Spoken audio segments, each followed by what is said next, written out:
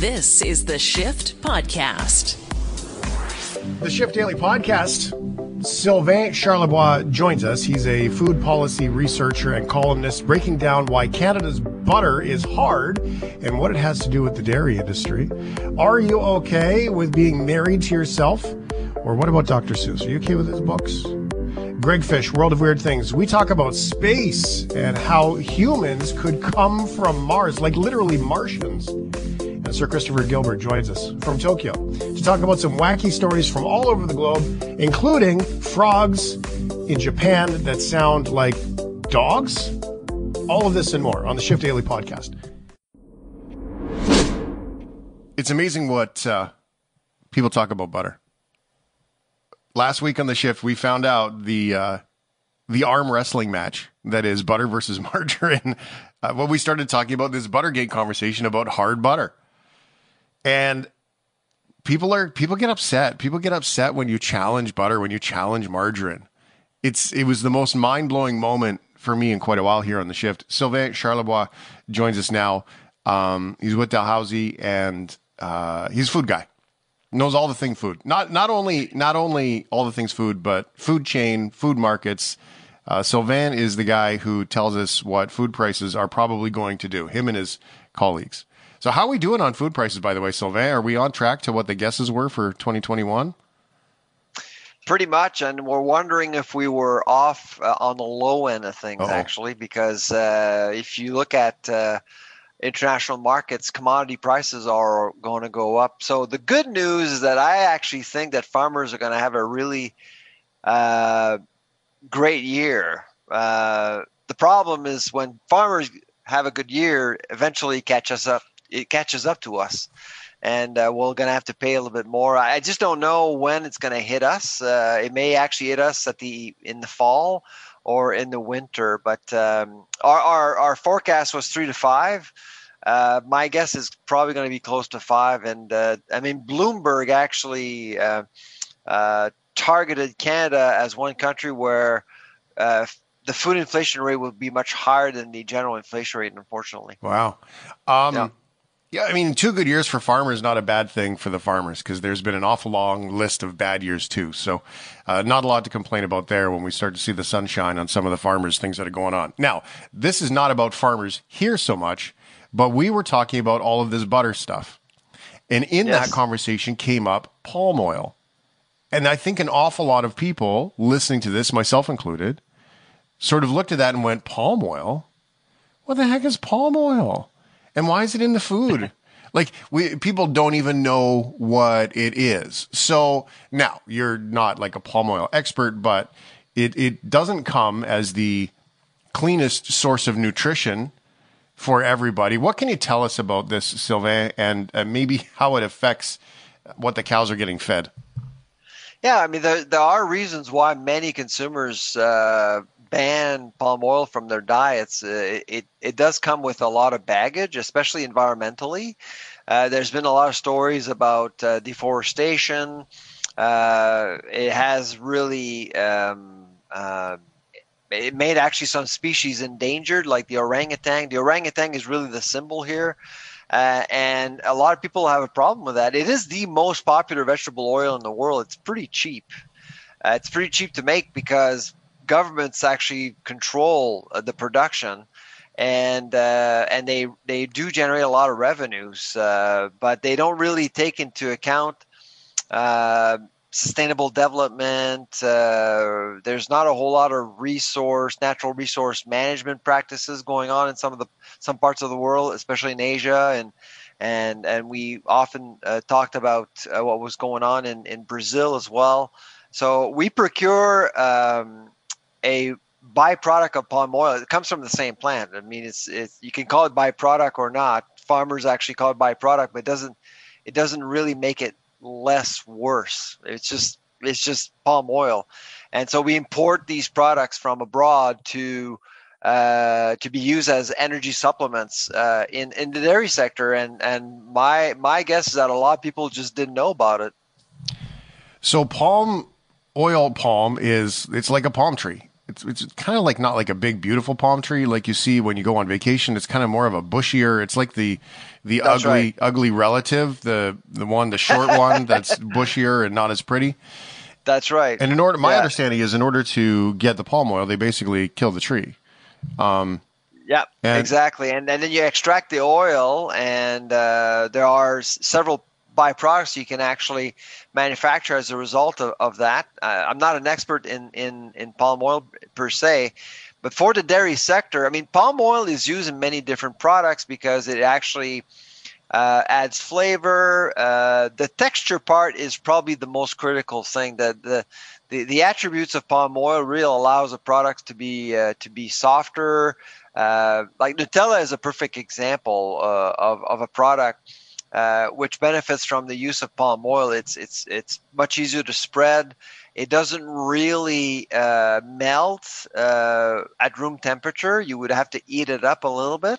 The fusion point for products that do contain Nutella palm oil is typically higher, and this is why there's been a lot of discussion around palm oil or palmatic acids and butter, because the whole issue of butter is that people feel that it doesn't really melt or it doesn't soften at room temperature. The textures change, and so a lot of people are correlating palmatic acids with butter, but still there's no proof that is the case. But a lot of people, in fact, we actually ran a survey over the weekend, and it's unpublished, I can tell you. 43.1% of Canadians, we actually surveyed 8,704 Canadians. Wow. 43.1% of Canadians have actually noticed that their butter doesn't soften at room temperature, and of the 43.1%, 76.2% has never heard of Buttergate. So when we asked them, they weren't necessarily predisposed to think about butter, and so you can feel it. So something's wrong. Like something is going on in the market. It was denied by the Dairy Farmers of Canada, but the British Columbia Dairy Marketing Board issued a memo in October about non-foaming and some issues with butter. So the dairy industry knew about this for a very long time, since probably my guess would be since at least August of 2020. So do we know, and I don't even, if you don't know the answer, that's fine too, but do we know, is palm oil an ingredient in butter now? Because there has been also an awful lot of talk about palm being included in feed and getting into the butter that way. So to be clear here, in dairy, we don't add palmite to the finished product. We actually use palmite to feed animals. Okay, good. And the reason why we do that is to increase the butterfat content in milk. Because in the supply management program we have in Canada, the money is not necessarily in fluid milk, it's in butter fat. But when you actually use palmite when feeding animals, you are likely going to increase the content of saturated fats, which means that your fusion point, the fusion point of a finished product, is likely to go up. If you feed an animal with one ingredient, you're likely going to end up seeing that ingredient into the finished product. But you don't have to label it.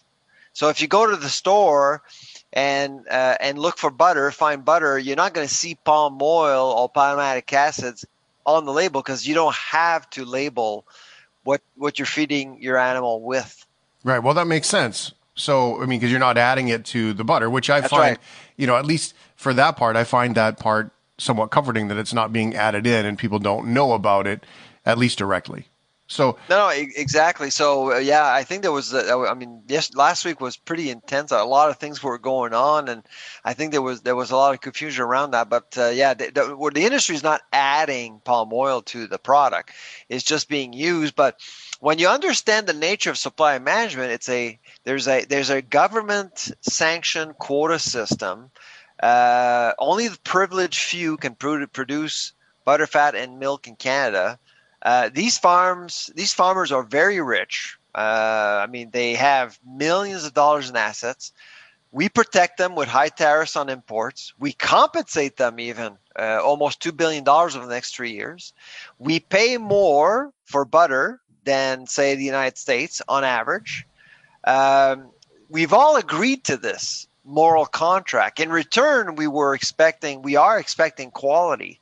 I think what really bothered a lot of people is to learn that the dairy industry, in order to produce more dairy fat, they actually import products from halfway around the world while promoting a local and sustainable blue cow. That was the problem. Well, and then you get back into the bring it full circle, orangutans, deforestation, and all the other things that come with it. There's a story. And so, of course, a lot of people who are banning palm oil from their lives felt betrayed. I mean, you would see, with my op-ed in the Globe and Mail, you should have seen all the postings there, the comments. It was just a lot of people were angry. They thought they were misled. Well, I kind of get why people would be misled when you're paying a premium for a product. And then I'd read one article, and this is just from recalls, so I'm not going to quote it perfectly, but the farmer had said, if you get me another source of a feed that is as efficient as this and affordable like this, then I'll use it happily. Yeah. But then, so when you go and you say all the things that the conversation on dairy has always been, fundamentally gets down to the price at the end of the line for the consumer. And when you're paying a premium for a product and then the complaint is, well, give me cheaper feed, that doesn't seem to, it doesn't fit, right? The puzzle pieces don't fit. Those are my words. But the puzzle pieces don't fit when you've got all of these subsidies, all of this protectionism that goes on in negotiations with trade around dairy. And then the argument is, well, make it cheaper so we make more money. It seems like the puzzle pieces don't fit for me. And maybe that's why people are just starting to get a little bit short-tempered with everything. When all they want to do is put the butter in the dish and leave it on the counter so it gets softer. Isn't that funny? Exactly. I think really Buttergate was years in the making, because you are looking at an industry that is anything but transparent. Like, seriously, most people don't know what goes on farms. And I would argue that even the marketing board, the Dairy Farmers of Canada, don't know what's going on farms. There's lots of things going on here. I actually do believe that the palm oil story is the tip of the iceberg. And that's the nature of the industry. They say they're transparent, but I don't think they understand what it means, especially now in 2021 when some of the practices are questioned. Just because, people have moved on. The needle around sustainability has moved. The needle on ethics has moved. There's a lot of things that have happened, and farmers are out there saying, this is what is going on. This is allowed. It's legal. We didn't do anything wrong. Where's the science? Here's the deal. This is the worst part, I think, is that they often claim, well, where's the science showing that butter has changed and the fact that palm oil has changed the texture of the butter? Well, where's your science? Lack of evidence is not evidence, right? Exactly. Butter demand went up 26% in 2020. 26% in Canada, okay? We barely added more cows to our national herd. Wow. So how do we do it? All of a sudden, out of the blue. That's the question I have to the Dairy Farmers of Canada. How were we able to respond to this growth of 26% while barely adding any cows to our herd? There's a lot of baking going on. There was a lot of baking for sure. The pressure was on.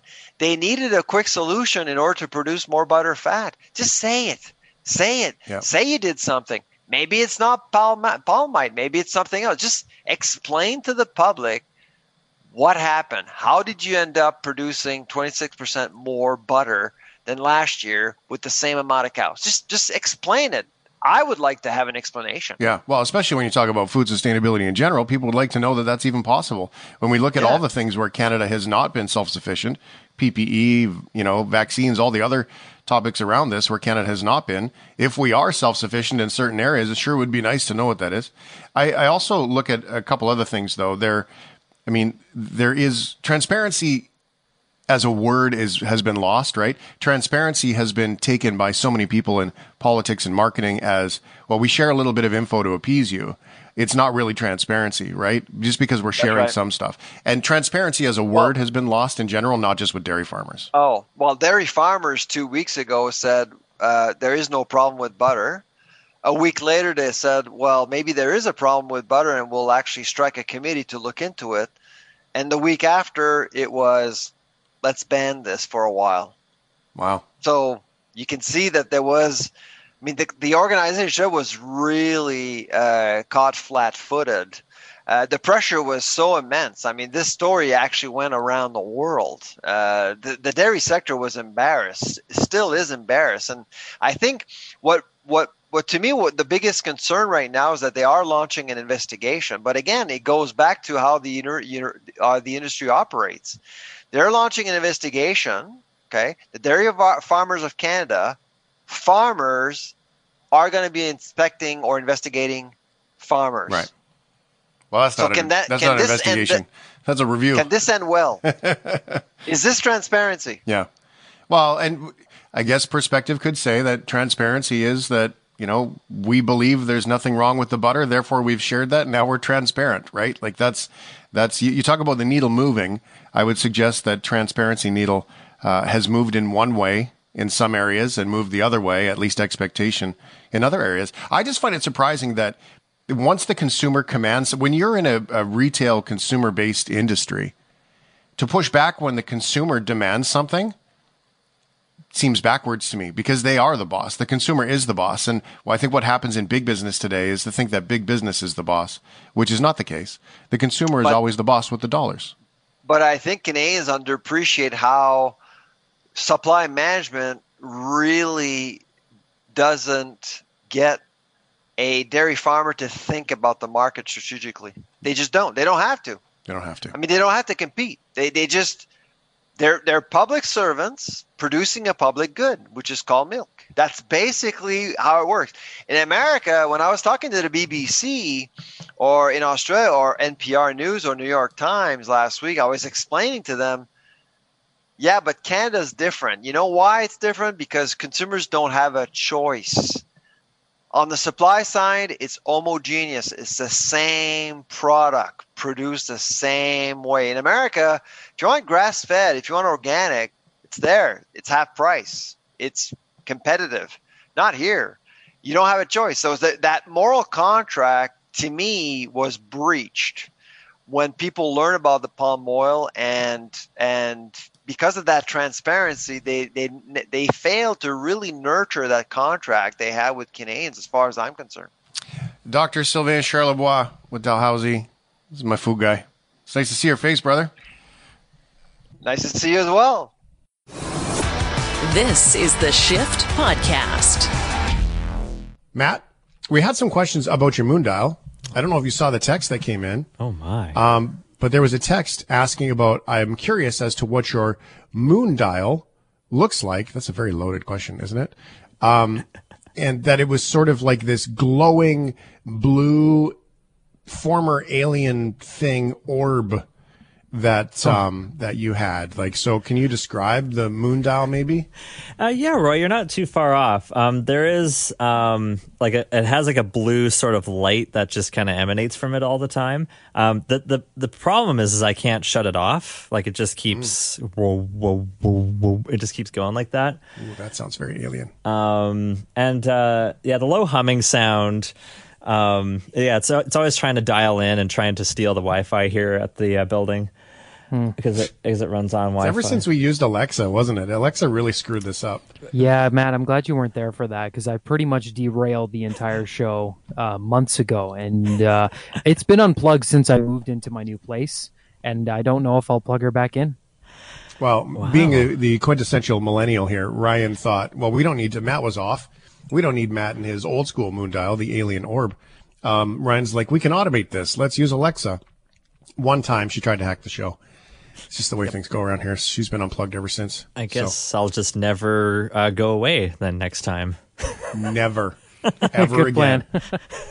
This is good. All right, let's check in with that said very large, glowing, beautiful moon tonight, moon dial, Maddie. Yep, it's ready. There we go. Still glowing blue. Are you okay? Are you okay? We ask questions, and you get to tell us, are you okay with it? It's quite simple. Are you okay with monogamy? Asking the married guy. Yeah, I guess I'm okay with it. Yeah. Good answer, eh? Safe. I, as the unmarried man here, and the only one here who has not been married at any point, definitely. I can't wait to get married. Hey, it's touches it. You know, it's happened to pretty much 50% of the people on Earth. So you're not alone in this. I can't wait to get married one day. Yeah, ever since I was a kid. I mean, I'm excited about it. Whenever that might be, I'm ready. Let's do it. That's it. Wow. Right hey, on. That's eager. Right on, Holy. dude. Yeah, I'm eager. Yeah, let's lock I'm it a down. big fan. I'm a big fan of what is marriage and the commitment to another human. I'm a big fan of that. So even though for me, it wasn't a thing, 100% of the people that get divorced, just so you know. Thank you. We're all about stats on this show. Oh my goodness. Yeah, that's not a stat that one can dispute, I guess. Right? Sometimes you just got to know how to argue. That's all. Okay. Are you okay with monogamy? A woman in Atlanta is very okay with it. She's married to herself. Life and business coach Meg Taylor Morrison, business coach. This is somebody you hire. Okay. Meg Taylor Morrison. Taylor Morrison, did she take her own other last name? Or was it, I don't know, never mind. She decided to spend over $1,000 on the ceremony after breaking up with her boyfriend. According to Morrison, it was a mutual breakup. Right. That's why you married yourself in spite. It was a mutual thing. Yeah. We're just going to be friends. I hate men. But the ceremony was just what she needed. Here is more from The Morning Show. So you then think, bearing in mind that this doesn't have any religious connotations, or it's not legal, obviously, but you decide to tell your family and your friends. Your mum was a bit unsure about this at first. She was a little bit nervous that it might be seen as egotistical or that people would take it the wrong way. But we had a great conversation about it. And in the end, I said, this is really my chance to put down people pleasing, to trust myself and what I want and what I see the difference this could make for me and even for other people who attend the wedding. And who knows, maybe for some people watching the show. And once she got the idea of what it was, the meaning behind it, she really came around, and she's my biggest supporter anyway, so I'm not surprised. So it's all about self-help then, like feeling confident with yourself so you marry yourself. Man, that's taking it to a level. Cool. A level. It is taking it to a level. I would suggest that was just a big waste of money, but whatever. You contribute 877-399-9898, and a few of you are in synchronicity with Are You Okay with Monogamy? For example, Rob says mahogany is awesome. And Catherine says, I love to woodwork with mahogany. My apartment smells of rich mahogany. I love that. The ceremony itself was attended by tens of Meg's closest friends and family. Nice. She walked down the aisle to a version of Here Comes the Bride, played on kazoos by her flower girls, whilst her guests blew bubbles and drank champagne. Meg then read out vows she had written, accepted her own wedding ring, and kissed herself in the mirror. And just in case you missed it, in the very beginning of that story, it was a mutual breakup. Do you think they see the irony, though? Like, with the kazoos? That has to be, like, part of it. Kind of like a tongue-in-cheek thing. The kissing yourself in the mirror is, like, okay, but hey, she feels more confident in herself, so. Well, Congrats. You know what? There's something there. I think that, it's great marketing, if nothing else, but at least with her amazing marketing, she's got the success that she wanted to get to. But hey, congratulations on marrying yourself. That's pretty awesome.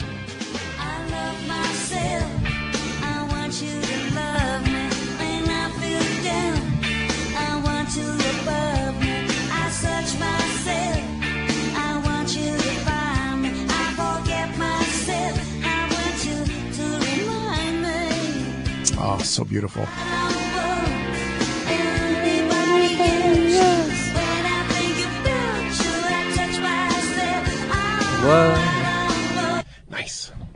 Great song. There you go. I guess you could say Thanks, that, Mark. I guess you could say at the ceremony she was dancing with herself. Ah. Nice. So many ways we can go with this. Are you okay? Are you okay with Dr. Seuss?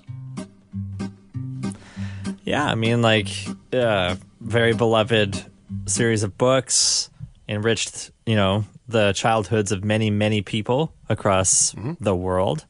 One of our finest cultural products of the earth, in my opinion. Yeah, definitely. I am. Right? National Reading Day is on his birthday. I've read Green Eggs and Ham and all those a million times. However, I will say the Cat in the Hat movie with Mike Myers is a 2-hour-long fever dream. It is absurd, and you have to watch it.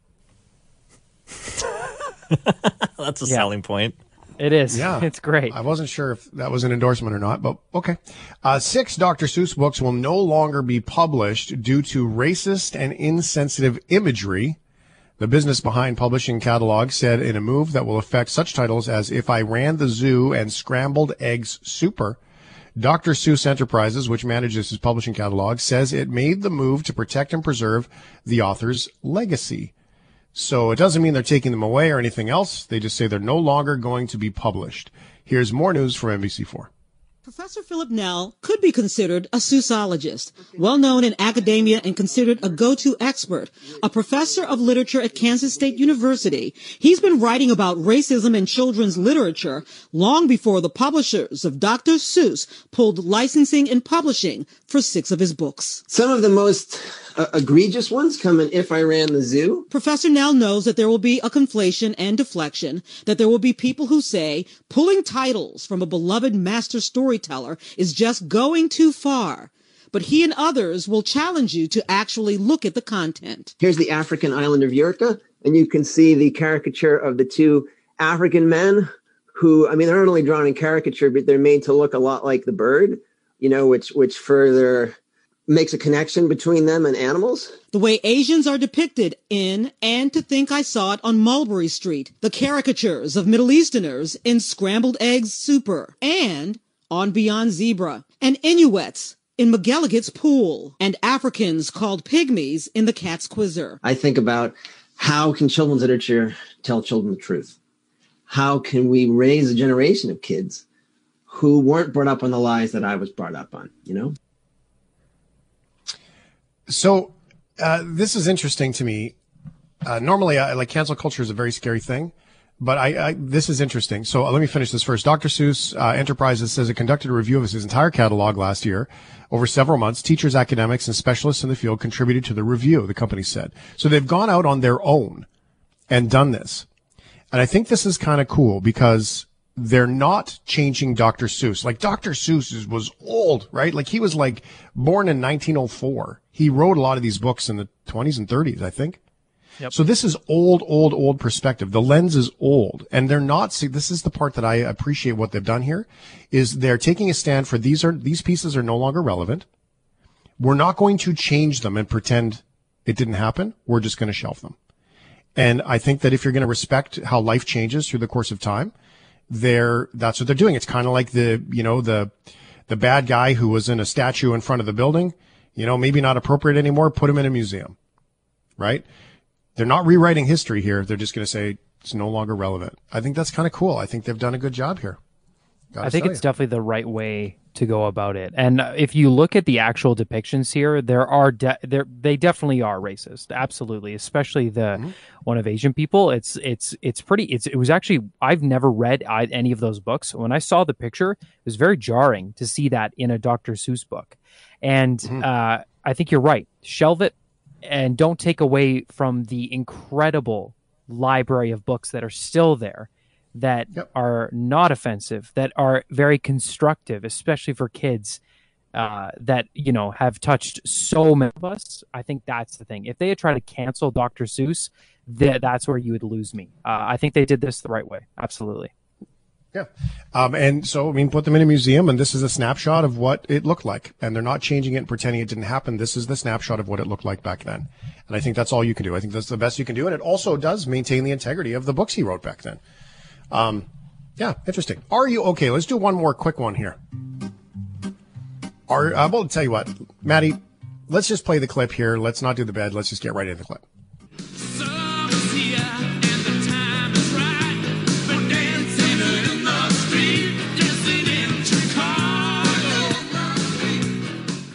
See, that makes me feel good. Tight jeans on. Now we can go. Are you okay with dancing in the streets? Hell yeah. Absolutely. Absolutely. I'm not really a dancer. I'm more of a hanging out, having a pint kind of guy. Nod your head in the back corner of the pub kind of thing. Yeah, watching the show with my arms crossed. Yeah. Wallflower style. All right. Our North Carolina woman is lucky to be alive after dancing in the streets. Here's more from ABC 11 News. We are learning more about that scary accident that happened early this morning on New Bern Avenue. Police say a passenger got out of a car at a traffic light to dance. When the light turned green, the person at the wheel drove off while the woman was still entangled in her seatbelt. Police say she wound up being dragged more than 1,000 feet before the driver realized what happened. The victim was transported to Wake Med for treatment. Police do not think the driver was drinking or taking drugs and was driving the 35 miles per hour speed limit. Wow. How did you I go think that you need far? A new friend. Yeah. Oh my God. Like without slowing down. Good friend. It's the Shift Podcast. Okay, here we are. It is time to get weird. Worldofweirdthings.com and Greg Fish. Welcome to the world of weird things with Greg Fish. What's up, Fish? How's it going? It's going very well, thank you. We did get a text message. Can we start with a text message on the old segment today? Absolutely. Worldofweirdthings.com for his podcast and his articles. You can find everything Greg Fish there. Well, not everything. Trust me, you don't want to find everything. But most things Greg Fish there. Question for Mr. Fish. Text from Alberta says, if there is no oxygen in space and it takes oxygen to light a fire, how does the sun stay on? Well, it's not really on fire. It's plasma. So it's electrically charged gas that is so energetic that it's emitting light. All right. Simple answer. How about that? I didn't know that. I assumed it was a fireball. No, I mean, people like to say that it's a fireball because it really sounds dramatic and artistic, but no, not really. It's plasma. Actually, fun fact, because plasma is not very dense, you can't actually have the kind of plasma weapons that they show in sci-fi. It would just not work because the density is so low, it would never transfer the heat or the energy. An actual plasma weapon would be more like a lightning bolt. That's something that's a little bit more realistic, in quotes, like very heavy quotes on realistic there. Okay, so you're basically telling me that Ghostbusters is real? Yes, to an extent. I don't know about the ghosts, but the guns are. The plasma streams? What about crossing streams? Because we were all men in the world have been told all their lives. Don't cross streams. Don't cross streams. Greg Fish, worldofweirdthings.com. If that's not weird enough for you, how about some new conversation about Martians? Where are we going today on this? This is a deep topic about Martians because we've been to Mars. Maybe it's our old neighborhood. Yeah, and so we have a new rover on Mars. We have a helicopter on Mars, which is all very cool and very exciting. Always new science is really interesting. However, because Mars is in the news a lot and reporters kind of need to jazz stuff up and get more clicks as people are looking at Mars, they're reviving an old theory that's been talked about a lot, that life on Earth actually originated on Mars. Okay. Is it a thing? Well, it is and it isn't. So let's back up for just a second and talk about what this theory actually is. The idea is that in space, there's a lot of organic materials that make up DNA and RNA, and there may be microbes and different little microorganisms that can survive a flight in space, because they essentially go into hibernation, and then when there's water, when there's energy, they revive themselves. And we've actually done experiments with tardigrades, with certain bacteria, with certain worms, how well they do in space. Some have even survived entry into the Earth's atmosphere fully intact, which really kind of lends credence to an old theory called panspermia. And it's a really awkward name. Whoa. What's it called? It's called panspermia, which is a really awkward name for actually a very cool theory. Don't go looking for it on Pornhub. It actually is a real scientific term. Does it have an OnlyFans? Possibly. Everyone needs to have an OnlyFans now. I mean, it's tough out there for everybody. So back in the day, Earth was not considered old enough by scientists to have developed life on its own. So the idea was, well, maybe it arrived from somewhere else in space. And we have some evidence to suggest that there are a lot of chemicals and there's a lot of chemistry going on in space that is very conducive to life or living things, or could deposit themselves on Earth or in any other environment that would be very conducive to life and develop into full-blown organisms, start evolving, and we can see entire ecosystems born from that. Now we know that the Earth was definitely old enough to develop life on its own, but the question still persists. Maybe there was some initial seeding of some very critical elements, and maybe even some of the first microbes coming from outer space. And so we know that we found some Martian meteorites on Earth that are billions and billions of years old.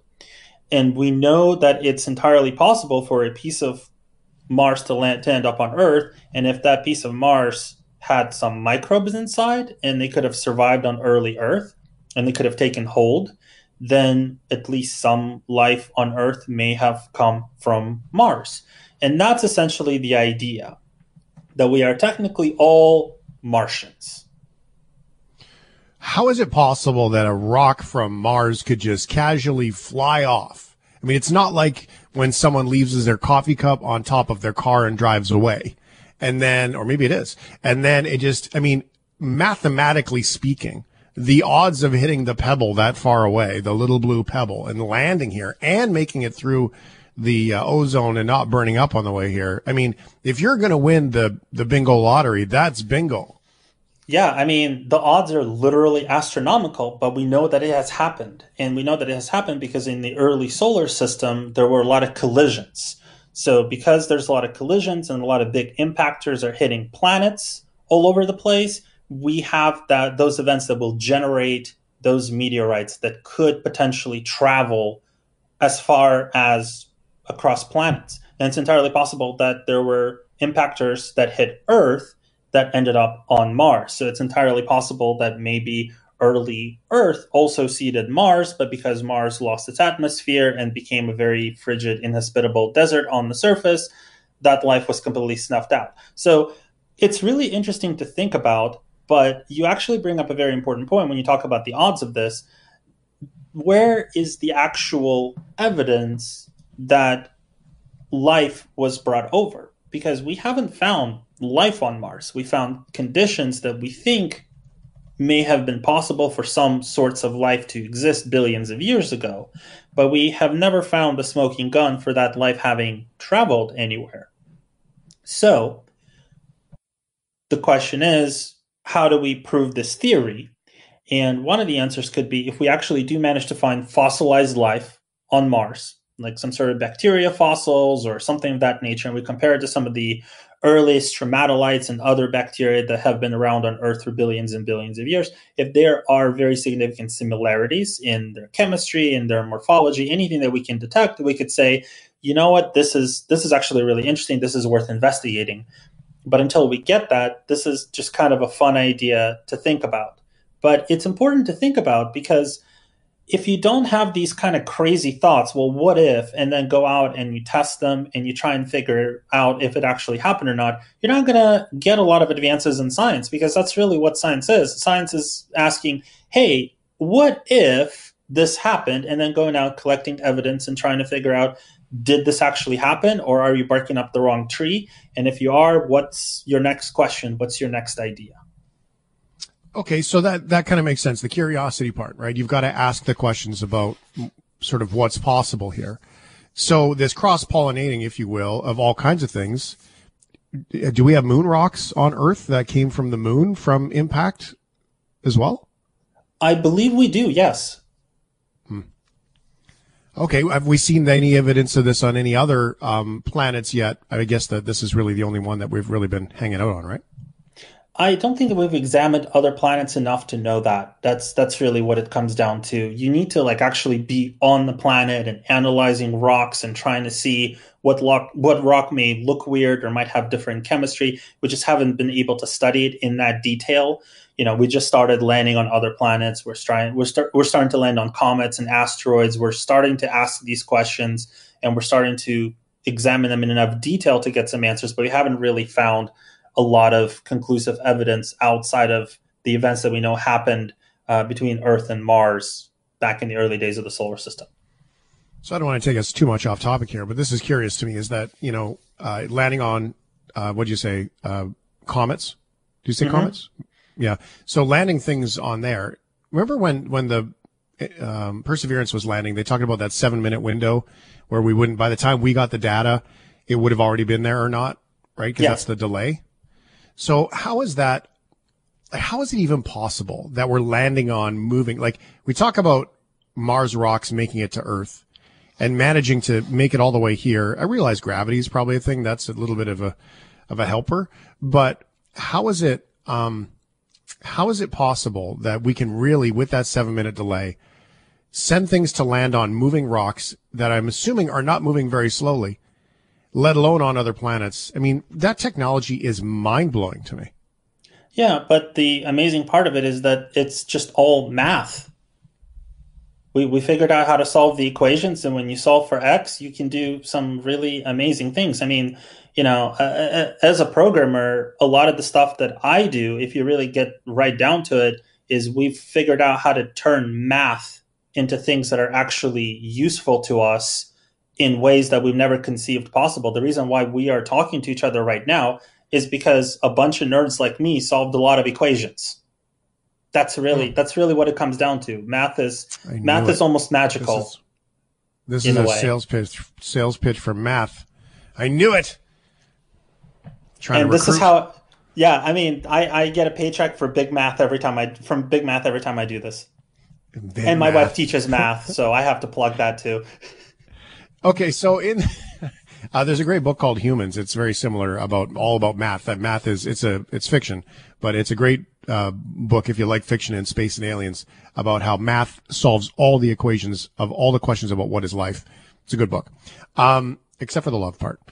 So here's a question then. So is this where the starseed notion comes from? That we are all starseed, that comets and meteors and all these things basically barfed microbes on Mars and Earth and all through our solar system. We just happened to take seed here and grew, and then we've evolved into this. Like, we've evolved into coffee and drive-thrus from that math. Sad, isn't it? But yeah, that is exactly where that theory comes from. And it's not just an empty notion. We have a lot of evidence that this may very well have happened, and maybe the microbes weren't there, but amino acids were there. Building blocks of DNA and RNA were there. All you really needed was to have some sort of a sugar. In our case, it's deoxyribose and ribose that have taken some of these chemicals in and created the systems for heredity. It's entirely possible they can land on another planet, pick up another sugar or another couple of critical elements from the ecosystem, and off we go. You have life. Just that simple. I love how you just used that to solve the question of what is life, like in 5 minutes. I tried. So really, I mean, like, is this a serious consideration, this research and curiosity, or is this a serious consideration about the beginnings of life? This is a very serious consideration about the beginnings of life. We really do want to understand how much of life occurs on a planet because the environment is conducive to it, and how many building blocks come from different things in space, like comets and asteroids, because we have found clouds of organic matter in early solar systems around other planets around other stars when we study them. And the idea is if we can understand this chemistry well enough, if we can understand these origins well enough, we could take a look at another star or at a planet orbiting another star and say with some degree of confidence how likely it is that there's life on that world. Now, the majority of that life is going to be microbial. Some of that life is just going to be like feral animals. But hopefully a tiny little percentage of it is going to be intelligent life.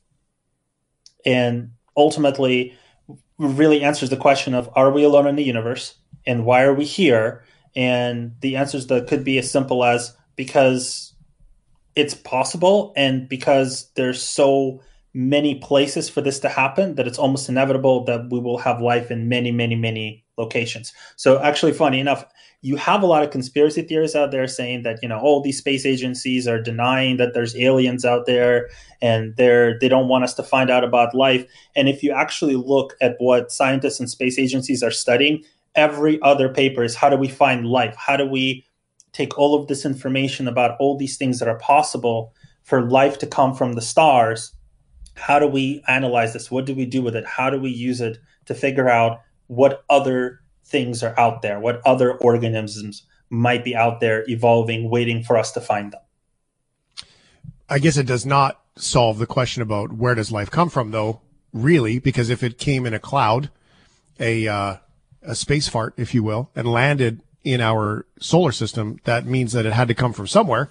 We just don't know where that is or how it started. So that still doesn't solve things like Big Bang and all those other questions, right? Oh, no. But we don't know whether we'll be able to solve Big Bang or some of these very core existential questions. But that's kind of the fun. We're going to try. Maybe we'll never solve it, but at least we'll try. And maybe along the way, we'll find out some very interesting things because that has worked out for us so far. Why not keep going? I struggle with mathematicians being the coolest cats in the universe, solving the answers. I don't know why. That's terrible. Maybe it's because I played Hangman through Math 30. Well, math can be intimidating if it's taught the wrong way, and you don't want to give the nerds the satisfaction of being the coolest people in any environment. So I totally get it. Well, I think what we can take away in this is if you listen carefully enough when someone has an idea or a curiosity or a theory, if you listen careful enough, you always hear the secret propaganda and agenda behind it. So if we're talking conspiracy theories, the conspiracy here to take with you is that math geeks are looking to take over the world. That's really it. I don't think that's a conspiracy. That's just a fact at this point. It's ones and zeros right here. So just to be clear, if you are interested in anything that Greg writes, worldofweirdthings.com, you can check it out. And Greg Fish is there. And if you are also familiar with John Gray, men are from Mars, but women arrived on space dust from Venus here. We need to update the book now. Math people just screwed up relationships, right? Math people just absolutely screwed up relationships for everybody, and we shouldn't be surprised that a math geek screwed up the relationship, should we? No, I mean, look at us. The stereotypes, they have to come from somewhere. They have to come from somewhere. They do. Greg Fish, thank you very much, brother. Great to see your face. Always a pleasure. Greg Fish, worldofweirdthings.com. He joins us here on the radio on the Tuesdays. He'll be back next week as well. And to quote D. Wayne, so we're nothing more than just space sludge. Yeah, that's what Greg's saying. How's that make you feel? You're an oops. Not because of tequila. This is the Shift Podcast.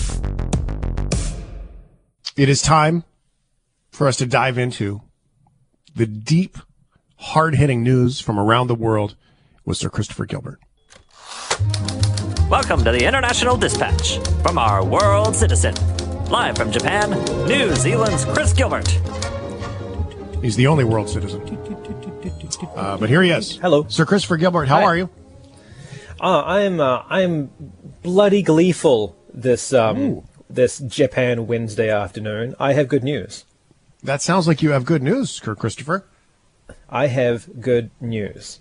And my good news is that for the first time in 6 years today, I was reunited with about 43 to 50 of my friends who I left behind in New Zealand, which is my my record collection. My record collection arrived today. Oh, and yeah, look at the smile on Matt MacArthur's face right now. I got all of my records that I started collecting when I was younger. I've been collecting since, but my initial collection of about 50, I left in New Zealand because I was like, oh, I'll come back, and that never happened. And then on my second time living in Japan, I realized I'm probably not going back to New Zealand anytime soon. I want my records. So my friend who had been caretaking them for me packed them all up, shipped them away, and they were here in a week. And I'm bloody stoked, to be honest. That's my good 50 news. 50 records. Tuesday. That's not light. That's a heavy package, buddy. It was hefty. Yeah, and some of them are doubles as well. So it cost quite a lot of money to move it, but not as much as they're worth, and it was worth every cent to. It's crazy because I can listen to these things on Spotify whenever I want, all of them, but I'm not excited about that, But I am excited to have them in my hand and then put them on and put the needle on and listen to them. Like, that's exciting to me, I don't know. I don't know what the difference is, but I feel like there's a difference. We just did a big thing about vinyl last night and our favorite records. What's the first one you're going to listen to? You gotta fess up. Probably my copy of Telecon by Gary Newman. That's one of my absolute favorite records. I love Gary Newman. And I also have a Mazzy Star record in there, which I really like. So nice. I might put that on, and followed by, I don't know, Broken Social Scene. I don't know. We'll see how the night takes me. All right. Well, update us with your records. Thank you for sharing the good news. It is Good News Tuesday-ish here on the shift. Sir Christopher Gilbert, part of the show for a long time, now lives in Tokyo, joins us through the power of the interwebs from there. Where are we going today with the world news?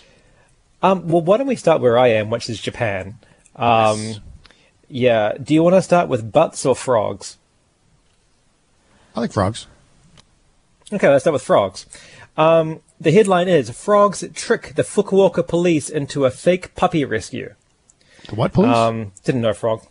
The Fukuoka Police. Fukuoka is a large city in the southern or westernmost island of Kyushu. So if you go, it's kind of in the same island as Nagasaki. It's a really lovely town. I always wondered how it was pronounced. There you go. Yeah, Fukuoka is my pronunciation. Fukuoka for the Simpsons. And wow, we should change "Are you okay?" to Fukuoka. Fukuoka. Yeah. Anyway, around midday on the 24th of February, a woman in her 20s was visiting Senju Kanondo, a temple dedicated to the goddess of mercy that's been nestled between the Sai River and the foot of Mount Kubote in Busan, Fukuoka Prefecture. While enjoying the serenity of the area, she heard the faint sound of a dog barking. This is the sound she heard. Ready to play that clip? Indeed. Obviously a dog barking. Clearly. Sounds stretchy. Ooh. Yeah, doesn't that sound like a dog bark? You look repulsed, Maddie. It sounds like a dog that's inside... No, maybe it's a dog inside of a giant frog. Whom amongst us has not walked through a rice field at midnight enjoying the serenity and heard the faint sound of a dog barking just like that? Yeah, I know that's for true. I have. I know that when I think back to my rice field walks at night. Yes. That's exactly what I was thinking. Mm-hmm. Exactly. Classic sound. It led her to the crack in the mountain wall behind the temple's worship hall where spring water dripped out. She was unable to see anything but could distinctly hear sounds like grrr and yip yip and woof, fearing that an animal was trapped. She placed a call to Japan's emergency number. 2 officers rushed to the scene, searched around, but were unable to find any dog. However, all 3 could distinctly hear a dog barking somewhere very close. Just then, a local man in his 50s passed by and told them matter-of-factly, it's probably barking frogs. And it was barking frogs. So this was a local who reported this dog, or did I miss that part? I assume it was a local. It was she was visiting Senju Kanondo, the temple, so she might be from somewhere in the area, but she might not be hyper local, but more like vaguely local. It is a creature called a Tago frog, also known as Tago's brown frog, after the Japanese zoologist Katsuya Tago, which is endemic to Japan and is famous for making a barking, growling sound. And I think it is hard to hear at first, but I kind of enhanced the audio. So if we listen to my enhanced audio, that second clip, you might be able to hear it a bit better.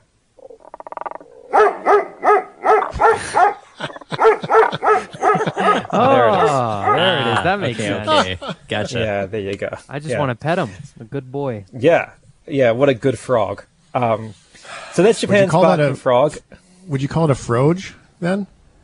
If you're going to be hip? I would call that a German ship toad. Oh, nice. I like it. Nice. I like it. No, I just put or a froggo. I tell you, a froggo is really a piece good. of froggo. Froggo, yeah, like a doggo, right? My kids call dogs doges and froggos. Yeah, Froges. I think froggo is actually a Cadbury chocolate. Do you have froggos in Canada? Not that I'm aware of. Do you know I think we have froggos in New Zealand. Froggo, I think. And there's like a little Cadbury chocolate, and it's just shaped like a frog, and that's the end of that story. Oh, yeah, it is. This is real, and it is only Froggo available chocolate. in Australia. Excuse me. You want to put an appendix to that? Hey, I'm just reading what I'm seeing off of the Wikipedia page. I will go in and correct it gladly. You don't just read everything you read on the internet on the radio, Ryan. That's how you end up talking about frogs and stuff. You are completely right. However, I have just read further down than the headline that it has been extended into other markets. It originated in Australia. There we go.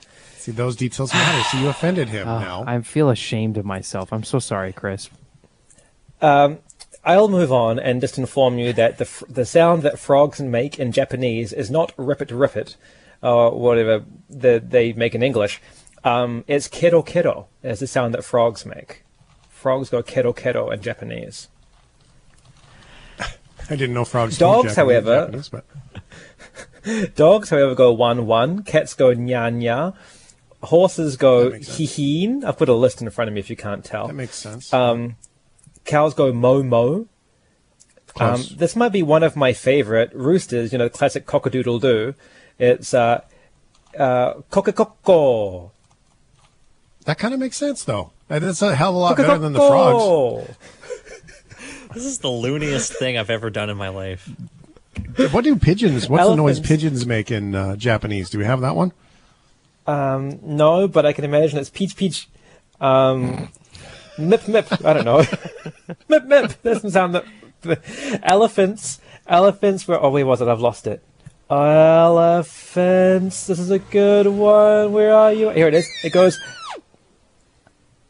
Pound.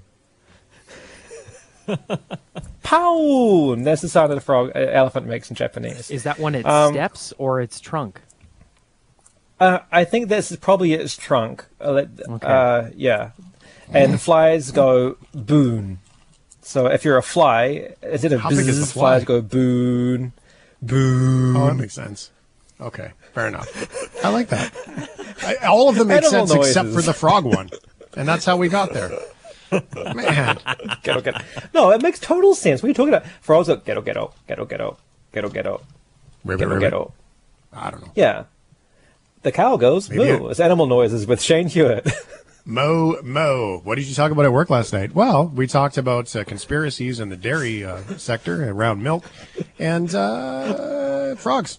Just play a clip of Chris making a whole bunch of animal noises in a row. That's what we talked about. That's the podcast, by the way. This is how beautiful the podcast is. The podcast will be nothing more today. Forget about talking about star seeds and universes. The podcast will only be Chris making animal sounds in Japanese. It just end in a 43-minute loop. Wolves go wow. Wow.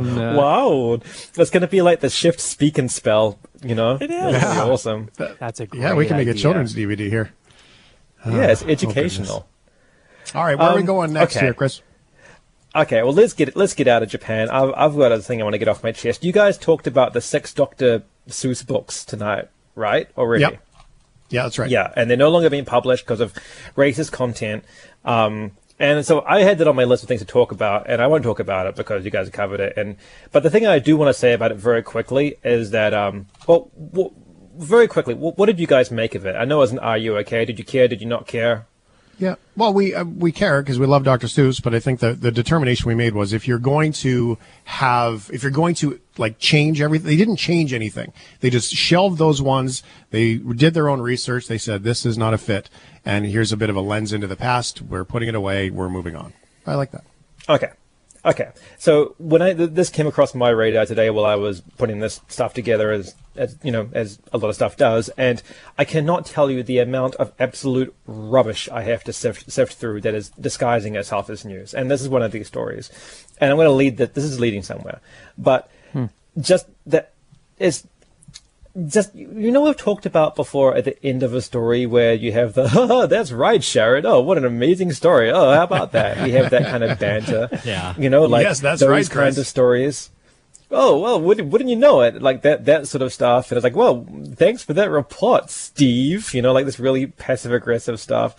And I think anytime you get that at the end of a story, that is like a disclaimer saying that you should not care about this. This is nothing to do with anything. You can live your life like normal. For the listeners, I've worked in news. Most news is not real.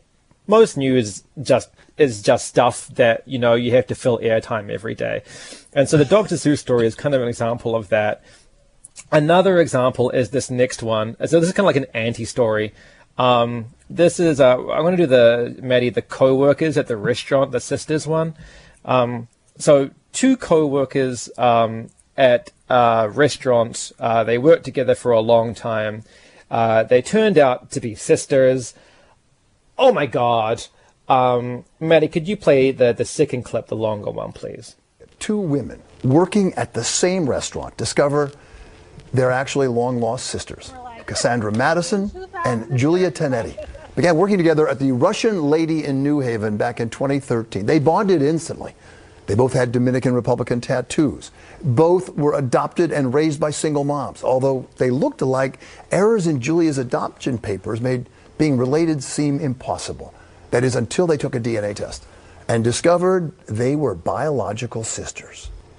Can you imagine? They were the only 2 put up for adoption. They worked together, Lee, since 2013. What a story. Oh my God. It's just amazing. It's outrageous. Hey, Boy, blood's thicker than water, isn't that what they say? That's right. They were really meant to be. In case you didn't catch that, here's one more cliche to wrap up that story. Oh, yeah, you know, 2 sisters in the bush is worth 1 in the pantry, but crisscross applesauce, if you judge the book by its cover, then Bob's your uncle. Those sisters are finally going to teach their grandmother how to suck eggs. I've always said when it comes to family finders, keepers, losers, weepers. But I guess last year hindsight really was 2020, but that restaurant, I tell you, man, if you pay peanuts, you get monkeys. Little strokes fell great oaks. The sisters are always greener on the other side of the family. You catch more flies with honey than vinegar. What a great story. And speaking of blood, Sharon, how's the weather? Let's start our own news network, man. There you go.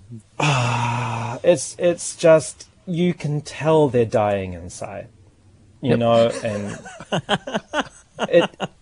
you just hear them be like, wow, what a great story. Isn't that amazing, Dan? Like, they were sisters the whole, wow. And it's like, these people must hate themselves, surely.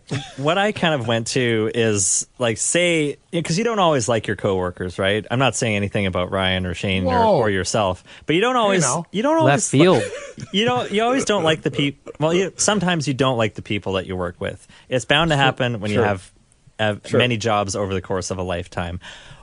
What if you found out that you just work with somebody you hate, or hate's a strong word, but you work with somebody you don't like, and then you find out that they're your brother or your sister or whatever.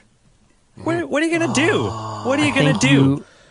Do what you did when you were coworkers. All right, fine, I'll put up with this, but I'm only going to see you when I have to. Exactly. Well, you clearly call mom and tell on your brother. That's what you do. Or tattle. But do you want to be the tattletale, or do you let them tattle first? Well, it depends. I mean, if you've never met mom and this is all new, you got to get to mom first and skew the story a little bit. Oh, you got to control the story against your new sibling. That's right. Politics, man. Hey, it's all a game. You got to play the game or else you're out. I think you're forgetting what it's like. We've been out of the office for so long, what it's like. I mean, I have worked with people that 8 years ago that I hate to this day. I haven't seen them in 8 years. And I hate them that much that I still just sit there sometimes just fuming with my hatred about them. And if that person turned out to be my brother, I would have to have a good, long, hard look in the mirror and decide if I should hate myself or not, That's fair. Thank you for coming and sitting on our couch today, Chris, and sharing all that. That'll be $180. You're welcome. Anytime, guys. Thanks for listening to the Shift Podcast. Make sure you subscribe, rate, and review the show and share with anyone you like. Get it on Apple Podcasts, Google Podcasts, Spotify, and CuriousCast.ca.